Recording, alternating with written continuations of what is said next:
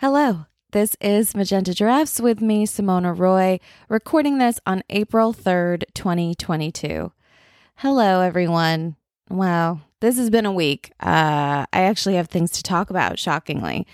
So this week has been crazy because this past Friday was the anniversary of my mother's passing.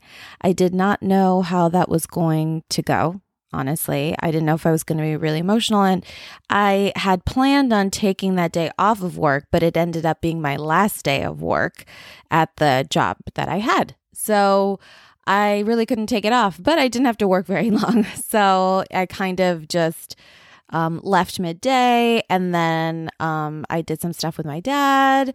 And so what we did, so the kind of ritual that I made up for what we did for the first year that we're planning on doing every year going forward is we decided to write something to her about her. His was more to her, and mine was what I miss about her. And we wrote them and we read them to each other, and then I put them in an envelope and I marked the date so that we can look at it next year and then do the same thing. So kind of this time capsule memory thing. I also posted it on Instagram because I wanted to have just, a digital print of it so that I won't lose it. I took pictures of that. I'm always worried about like physical things getting lost now. So I try to, put it in the cloud as much as I can. So that was good. I did not even shed a tear on the anniversary. And I think it was because I was distracted by weird energy, right? I think the thing that was taking up a lot of my brain space was just this goodbye to my job. I was there for 3+ years, which does not seem like a long time, but it was a very, very significant time, and it felt like a very long time.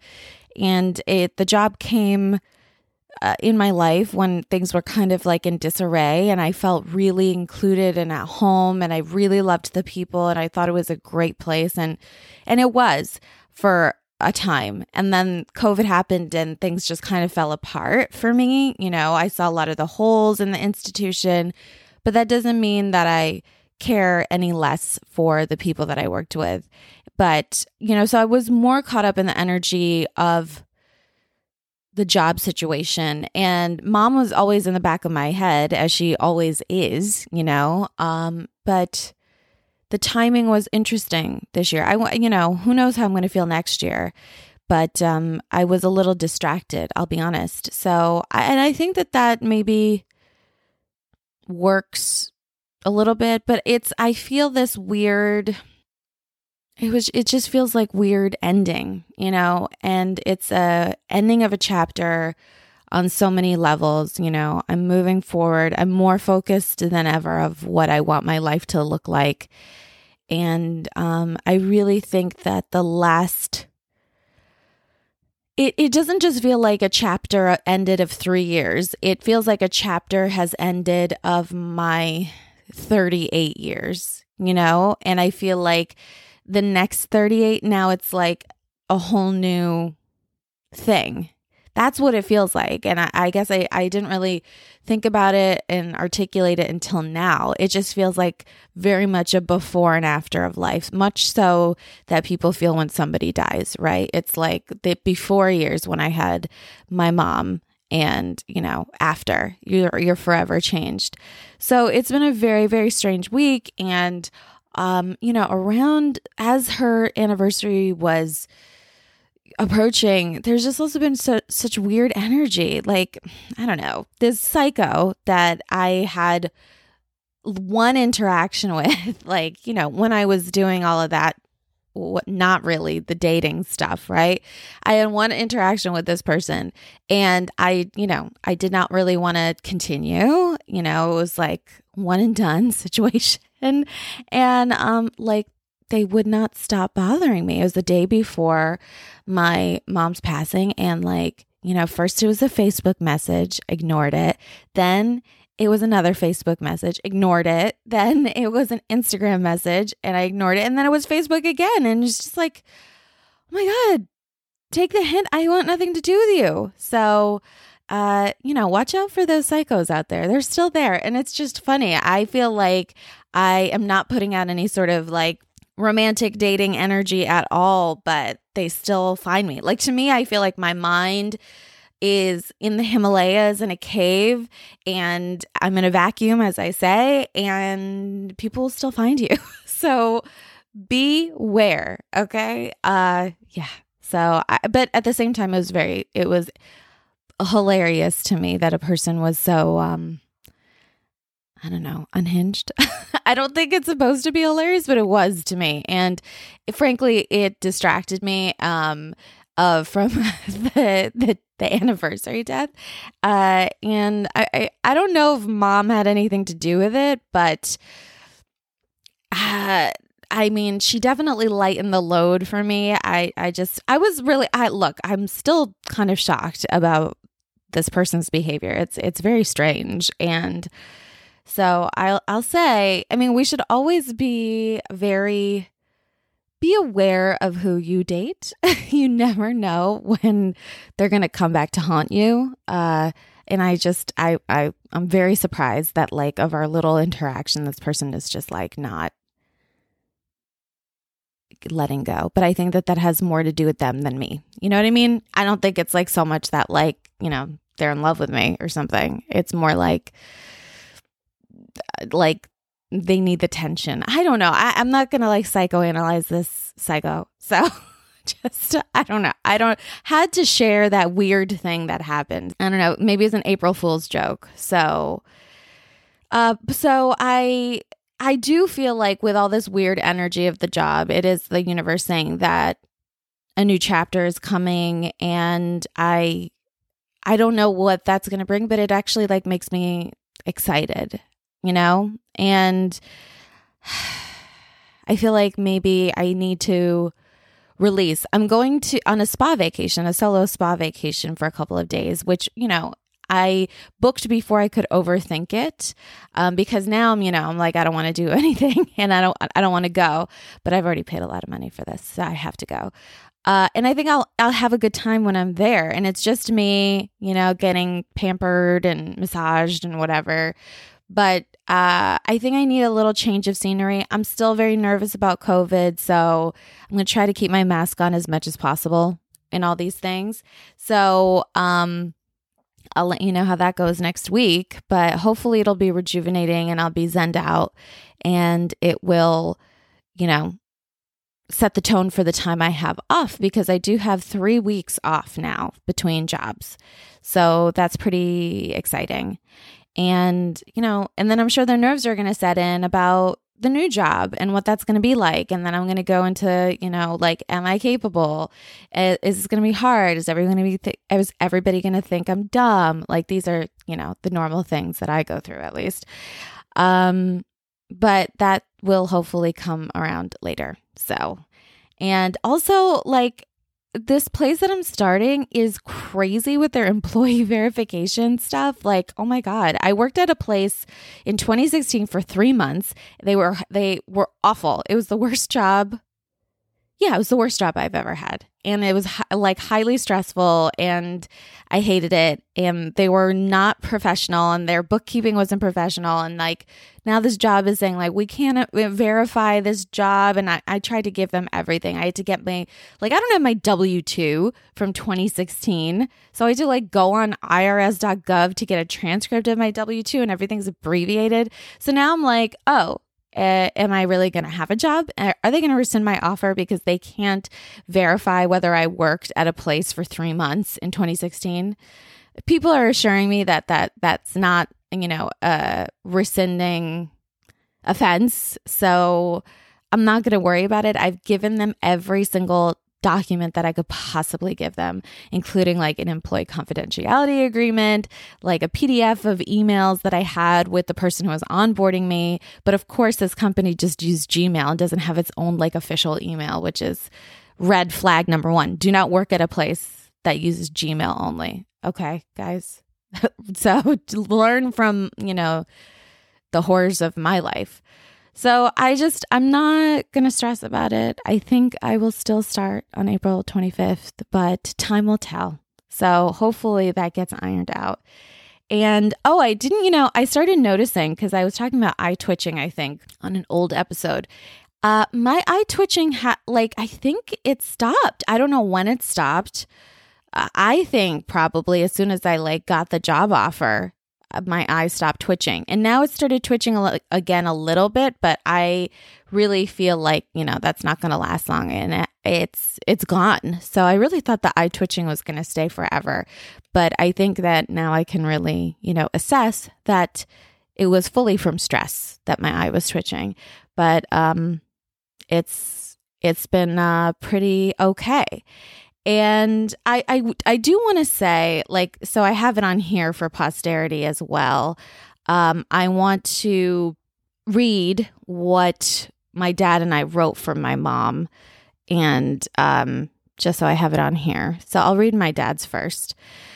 So he starts with a quote from Sappho, and it starts as, "What cannot be said will be wept." Okay, so that's the quote. And then he writes, this is my dad's writing, "I could not say many things to you, but you understood it all. Your love pervaded the very fabric of my life. Someday we will meet again. Biman." That's my dad's name, if you didn't know. And then I just wrote, because I wrote what I thought, what I missed most about her in this moment, in this day. "I loved her curiosity of life and childish wonder, how a song could lift her mood immediately, and how she could never stay mad for long, her easy laugh and her fast talking, and her warm hands." So that's what we wrote. It's, what can I say? I miss her every day, and I wish she was around for this new chapter, this part of my life where I feel like I'm really coming into my own, and I'm focused about how I want the rest of my life to be. And I think that I'm finally growing up, and, she doesn't get to see any of it. Or, I do believe that she's seeing it from some other place. It's just so funny to think of the year's journey that I've made, and how I had no spirituality. I didn't believe in anything. And through this year, I've changed my whole belief system. Now, do I believe that, what I know now to be 1,000% true? No, but I feel so much more connected to things outside of myself. And it's not just me in my own head all the time, living in just my body and my thoughts. I just feel very much like there's so many things that we don't understand or know, and that's a comfort to me, and that I'm not fully alone. But what I will say, I do feel more and more like I'm fortifying my mind to be alone. I think when I was younger, I was so obsessed with finding a partner, a husband, whatever. And now the way that I see my life is I don't know. I don't know if that's going to happen for me. And yes, I've always said that I do want to get married. That's the one thing I do want. The children thing, it's getting less and less, honestly. I don't really want children anymore. I mean, that's today. If you were to ask me, do you want to have kids today? I'd be like, no, I don't. It's a lot of responsibility that I feel would take up my entire life, and I would lose myself. And I don't want that. I have my goals. I have things that I want to do and create, and that seems way more important than kids. And so the kids thing is the biggest shift of my life. But when I think about my life of how I see myself, I see myself in a house in this town adjacent to where I live. It's not my town, because my town is insanely expensive, but I want a home in this town, and I want to have a space to write in this home and look out, and it's kind of naturey and woods, maybe some sort of body of water, man-made or natural. And I don't need a lot. I just want that home. That's what I view for my future. And I don't see it with anybody else. It's not like I imagine the guy there. So I just see it with me and being content and being single. So I don't know. That's like all the goal is. So it's just weird. My goals have really, really radically changed in the last year. And I never thought that I would feel that way. But who's to say, what am I going to feel next year, or 10 years from now? And I was like thinking about, my age 10 years from now. And I'm like, oh my God, I'm going to be close to 50. That's a really crazy feeling. That makes me feel like, oh my God, a lot better happen in 10 years. Okay. Because that's just, I don't know. I think for a long time, 40 was the thing that was felt way off, right? And 40 is around the corner. And I don't know if I told you guys this on this podcast, but I am getting a dog for my 40th birthday. I'm saying it. I've been saying it all over the place to try to make it happen. I mean, honestly, I could get a dog now, but I think it would be a nightmare. I'm always, if nothing, I'm always responsible. So I'm planning on getting a dog when I'm 40. We'll see how that goes. But, yeah, I mean, 50 is not close, but it feels closer than ever, which it is because I'm the oldest I've ever been. I'm not making much sense today. I'm really not. I thought I was going to have some eloquent episode of, talking about the anniversary, and it's been all over the place. So welcome back to the podcast. Hopefully I will be a week into my time off the next time I record, and I will be settled a little bit more in thought, because right now I do feel a little unfurled. I don't think I've ever said unfurled in my life. So I don't know if that's used in the best context, but I just feel not quite myself. I'll say that. And I feel a little overwhelmed, and I have to pack today. Ugh. I hate packing. I hate unpacking. I hate all of it. And then I was thinking about getting gas. Gas is crazy expensive right now. And at least I'm not in California where it's even more expensive. So a side note, see, this is what I'm saying. I'm totally all over the place. But I will say, I'll end it on this note as from a sign from Mom. I, in my head, had said I think I must have said it on the first, it would be nice to get a magenta giraffe today or something, or around today. And then I thought I see my logo all the time. I do see magenta giraffes, and my friend John sent a picture of 2 magenta giraffes, which was nice. That was earlier in the week. So I've been getting magenta giraffes all over the place. So that's nice, but I wanted it kind of yesterday or the day before. And I just kind of thought it would have been nice, because it's such a significant time. And then, last night, my friend Mel and so I don't know how it happened. We were flipping channels late on a Saturday, and we came upon the show, I Can See Your Voice, hosted by Ken Jeong. I think that's his name. It's Ken Jeong. And it is a horrible show. It's it's not a horrible show. Obviously, we love it. We're obsessed with it. But it's a show that is kind of ridiculous. So you have a panel of people, and you have these people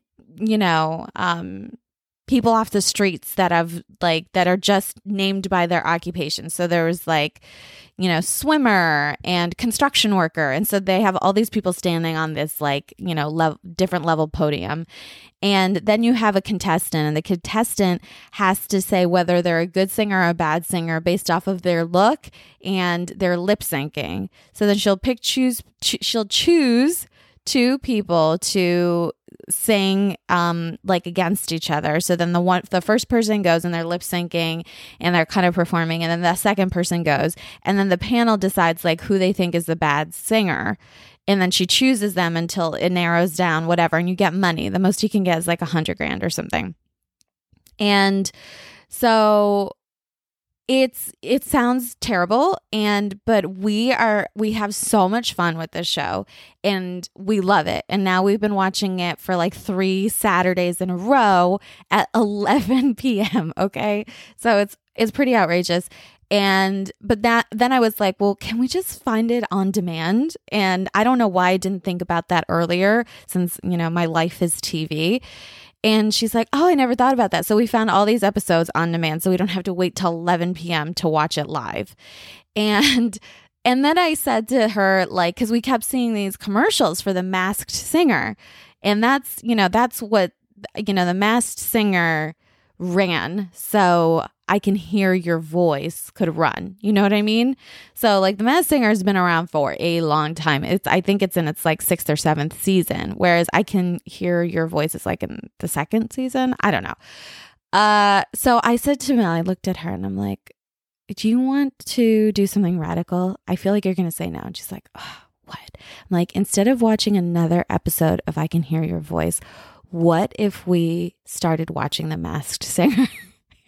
And, luckily she agreed, which was shocking. She's like, okay. She said, I'll try anything once. And I was like, thank God. So I'm like, I think this is going to be good. I think this is going to be good for us. Like, this is just the gateway. Like, this is what started it all, right?